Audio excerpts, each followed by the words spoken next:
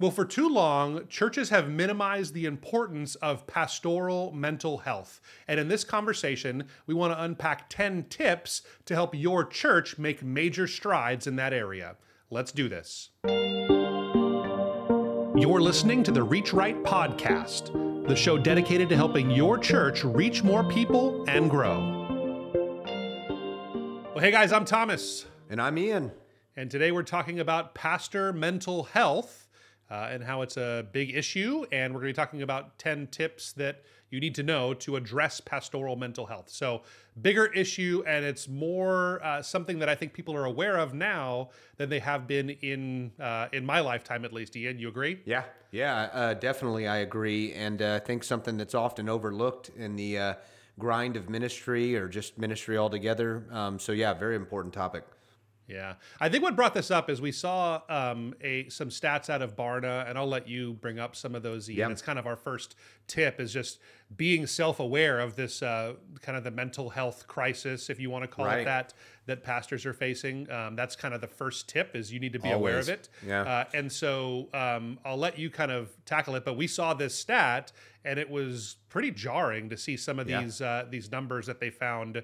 They interviewed a bunch of pastors and kind of took a pulse of where they're at. But what did they find, Ian? Yeah, and obviously a good source. Barna Group obviously has done a great job with all this stuff for years now. It's crazy. There's several things that were found here, but basically in 2015, only 11% of pastors were at high risk for burnout. And then fast forward to 2022, now 40% are at high risk, and then 37% medium risk. I think that's even still a big deal. Yeah. But get this here, basically now, as of 2022, 69% are at high risk of considering quitting ministry. So that one I think is a really big deal. So that's kind of that number, that 69% is scary.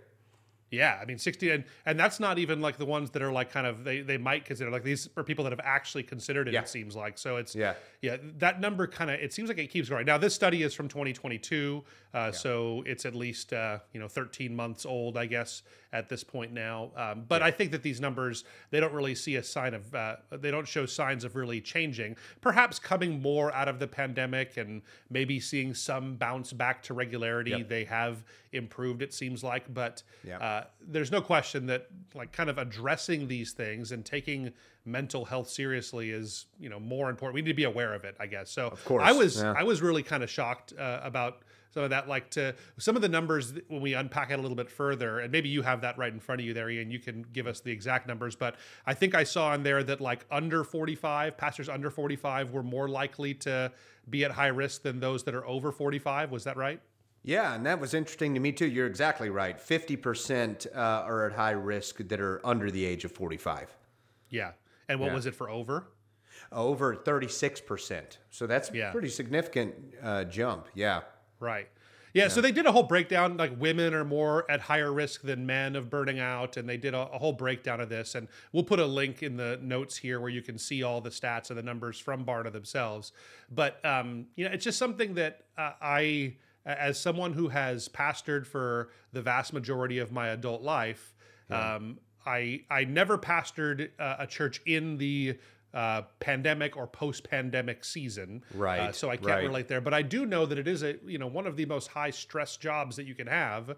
There's so many challenges that come with it, and interpersonal issues that we have to work out. Yep. And so, I just really feel for our audience. I know most of our audience are pastors, or at least we're church leaders. Everybody, I feel for you if you're watching this and you're not involved in leadership at a church for some reason. You like to listen to these kinds of things, but chances are our audience here is involved in a church in some level. So I mean, it's just something that I think is something we have to be aware of, take seriously. And so to that end, we wanted to talk through some ideas. The first thing, and what we would encourage people to, is to not be resistant towards pastoral counseling. Yeah. I know just as people that often are the ones that provide some kind of biblical counseling, or I don't know if we're, you don't usually use the word counseling in my circles, but when we do provide pastoral care or pastoral coaching, it's sometimes hard for us to receive that and say, hey, that I'd be open to it. And perhaps I even need some kind of counseling, professional counseling in my life. But in everything that I'm seeing, everything that I read, it seems that is something that you cannot shy away from. I know at the church that I am involved at now, lots of our pastoral staff, it's almost like mandatory that they encourage everybody on pastoral staff to get regular counseling to help them talk through some of these kinds of things in their own lives. So yeah, I think that's something that for a long time has been, we've shied away from it, but it's something we need to really look towards and embrace now. Yeah, and I think that's well said, Thomas. And also just I think this pastoral counseling's overlooked for pastors because they're the ones giving that, like you said, and they're the ones expected to give that. So I think it's kind of hard it's a tough pill for maybe a lot of pastors to swallow, to say, hey, I need to get counseling myself. But like we just said at the beginning of this, once the problem is identified, which these stats definitely identify the problem, and once it's been identified with the individual pastor, that this is, I guess, the first step we would say to consider and not overlook for sure. So yeah, but next one is establishing support networks. I mean, first thing that comes to mind is, and again, you and I both have, but me particularly here at Reach Right, being on the front line, so to speak, connecting with pastors day in and day out. I've seen for years that a lot of pastors, they're a one-man gang, if you will. Now, of course, they have other leaders in the church, they have their wives, they have families, and but often they're kind of they're all alone. When I say all alone, not all alone, but they're operating to a large degree alone. They are the leader of the church, and they need a support network as well. And this could be other pastors that are at similar churches locally in your area or regionally. But having some sort of a support network, maybe it's mentors, all of those things can really, when you have someone to bounce similar issues off of, that other pastors that are dealing with similar things, challenges, it's going to really only encourage pastors further, I think. So it's so hard, because you're in this place where you obviously want to have healthy, life-giving relationships with people that are within your church, but there is a limit to how far you can take those kinds of relationships, and they have to, by their very nature, be somewhat one-sided. Because it's a pastor, while we encourage authenticity and being open about struggles and things that we have, there is obviously just things that you cannot get into full detail with every single member of your church, or even any member of your church, because it changes the dynamic of things. It's just not something you can go towards. So I think what a lot of pastors struggle with is just that having this place where they can be totally candid and do that. And I think you're right. Like, having a network of other pastors is always a great idea. I think even above that, having a network of people that maybe even aren't pastors, but not maybe in your community. Maybe I know there's lots of online support groups and things that have grown. If it's a specific issue you're needing care over, you can always find support groups for those. But just having people you can relate with, I think a lot of times just even old friends, people that maybe you went to college with, some people that might not be in ministry, and you need to find some kind of way to connect with them again. Rekindling some of that can be a really good foundation for that kind of support there. So good stuff. That is good. Awesome. Next one, prioritizing self-care. That's something else that pastors need to really take seriously. I think things like the thing that comes to mind for me with this is Sabbath. I know that this is something that was revolutionary for me in my ministry, is that I was a serial Sabbath breaker when I was in ministry. I kind of reasoned it away and said, well, my whole life is a Sabbath and I get to spend time with the Lord, but it's not the case. And so really prioritizing self-care, having a true Sabbath established in your life where you don't do work. You don't do things that don't bring you joy in your life. And having a day a week where you get to really spend that time doing those things. And I know for a lot of us, I know what I did for years was my Sabbath was the day that I had a day off from work, but it was the day that I did all the other stuff I had to do in my life. Right, so it was right. the day I would mow lawns and I would do that's projects really work. I had to do and sit and go to soccer games and all the stuff that I had to do. So really finding ways to take that back. And I'll be the first to admit it's hard. It's hard to organize your life and prioritize and get everything else done. You have to work really hard the other 6 days in order to have a day that you just spend time resting and eating the foods you want and spending time with your family and kids and those kinds of people. So anyway, that's where I think self-care should start for most pastors. Well, it's funny you say that. One thing that came to mind was, I know that Monday is often that day off for a lot of pastors, probably most of the pastors that I speak to, and I'm surprised how many of them I speak to on a Monday, and I'm almost like, you shouldn't be talking to me, hey, take that time off. And I do say that sometimes just, in love, just to say, hey, if we need to reschedule, let me know, because I know that you need that Sabbath rest, and I knew you were going to mention that one, Thomas. I know that's a big one for you. I want to mention one more too. I think exercise and regular exercise, rest, and I'm not just saying that because I like to work out and all that, but I will say personally, as someone who's hasn't pastored full time per se, but I have pastored, been active in ministry.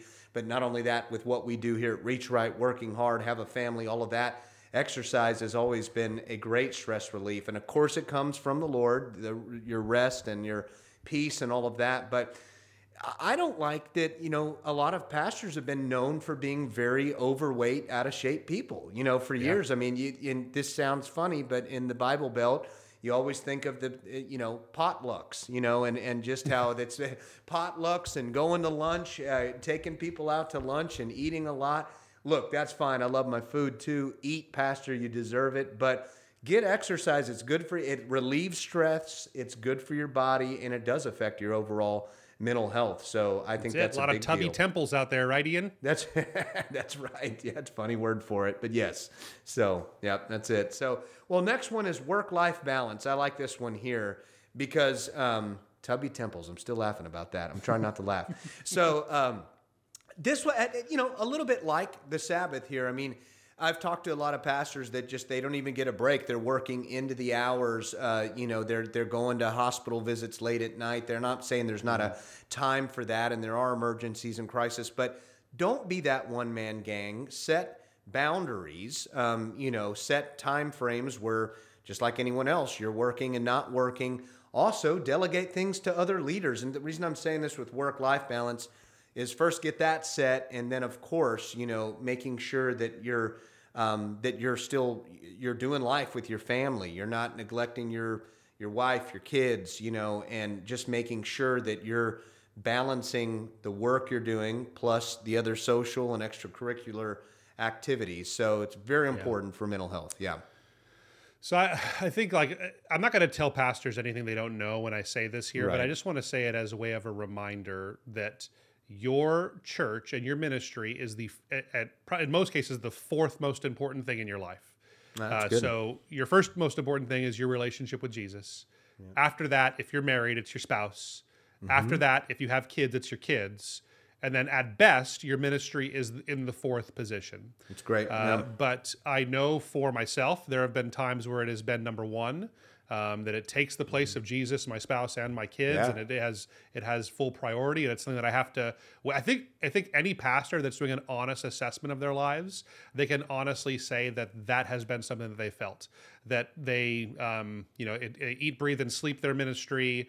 They wake up, they literally sleep it. You wake up and you have nightmares about ministry and conversations you have to have but you don't want to have, and it's just something that is all consuming that way. So this is a sign that maybe your work-life balance is off if that's something that you struggle with. So it's something that I think it's good to take regular assessments. Am I in that order? Am I Jesus, wife, or spouse, kids, and then my ministry? Is that the fourth position for me? So well said. And even if, like you said, it's telling pastors something they already know, that doesn't mean we don't need to be reminded of that, right? So and assess that and see if that needs to be reset. So yeah. Well, next one, you kind of got into what I was thinking on this, but it was just setting up healthy boundaries.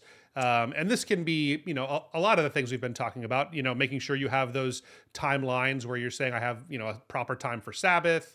But I think healthy boundaries around what I will and won't eat, what I will and won't do for exercise, commitments to my own self-development. I know one thing for me is just doing regular walks and listening to audiobooks and having that kind of boundary and margin in my life that I have the time to do that every single day to be able to continue to grow as a person, as well as just getting exercise and doing that kind of stuff. So I think, take some time to really draw out. And I think here's the thing about boundaries is if they're just kind of things that you think would be good ideas, you haven't actually made boundaries.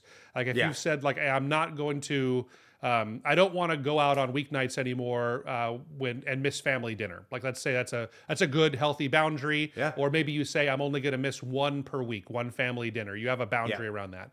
But unless you like actually write it down and tell somebody, unless you tell your wife, that, hey, I'm only going to miss just Tuesdays. That's the only night I'm not going to be at home. Every other night I'm going to be here. Whatever that boundary is going to be, you have to write it down for yourself so you know and commit to it and tell people in your life that this is your boundary and have them hold you accountable to it. So accountability, I like that you touched on that. Yeah, that's good. So next one is sabbaticals for pastors. And what I like about this one here is that it's important to remind people that a sabbatical is not a vacation necessarily. It's actually, it's taking time off to pause from ministry, rest, recharge, even get closer with the Lord with your spiritual connection.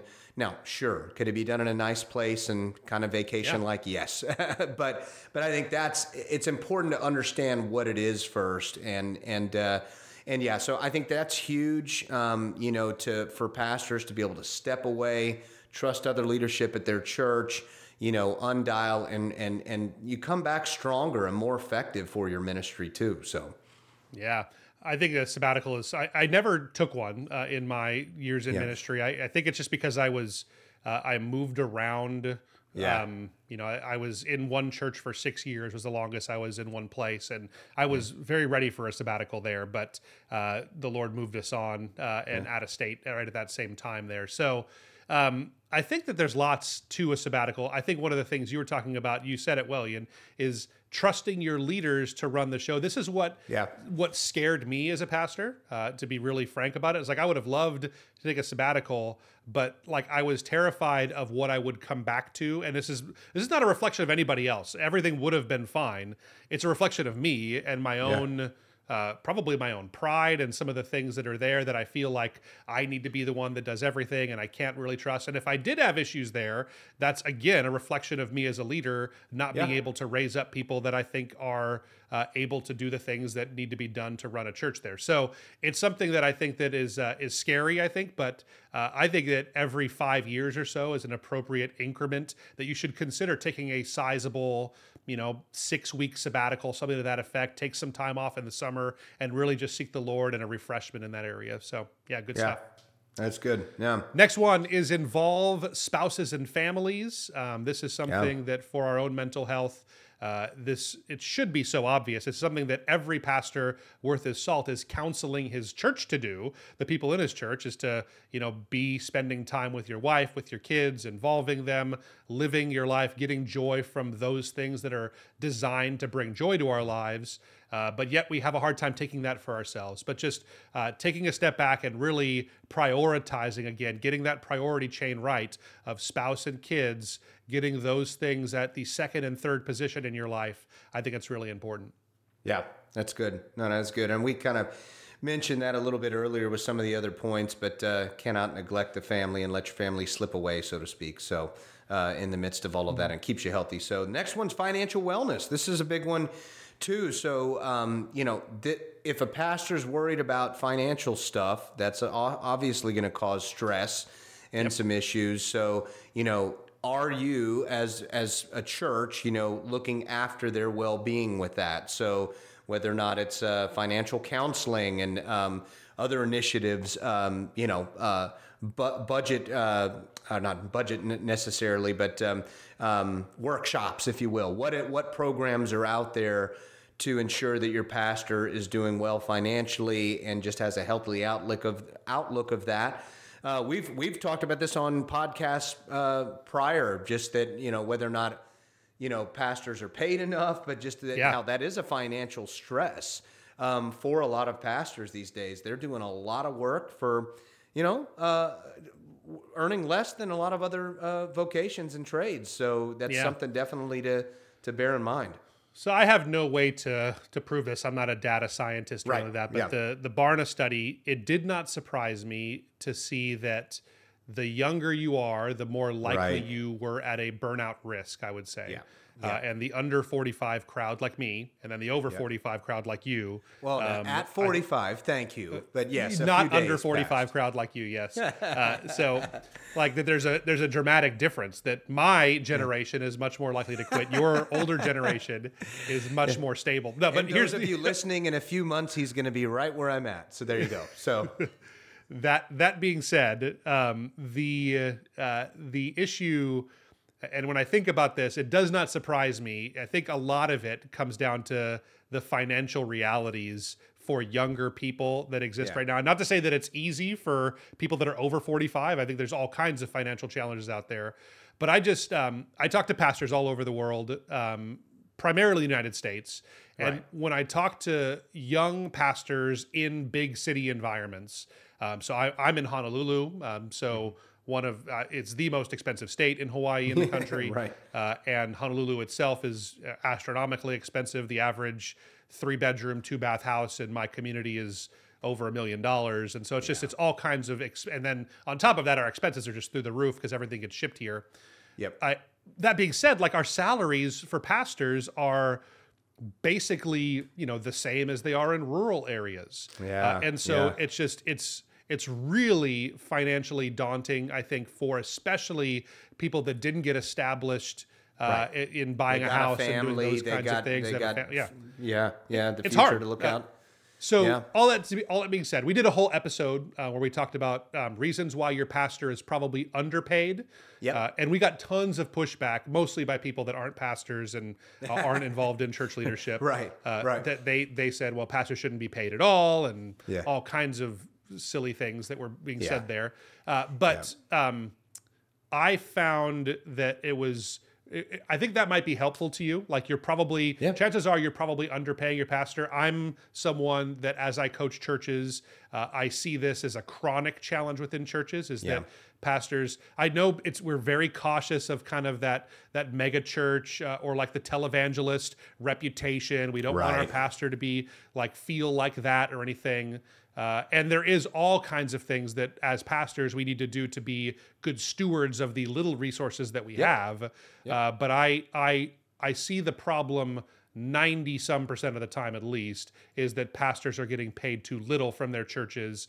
And I'm always an advocate that you should be paying your staff more with that. So check out that other episode if you want to dig in deeper on that topic. But financial wellness is a huge source of pastoral discontent and some of the stresses that pastors feel there. So anyway, let's end with this.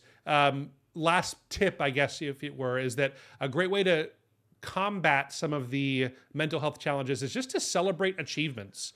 I want you to know, if you're a pastor or if you're someone who is on a church staff somewhere, that chances are your pastor, they probably get a lot of this light encouragement, where people will come up to them and say, oh, great message today, and that kind of stuff. And that feels good. Keep doing that. Don't stop that.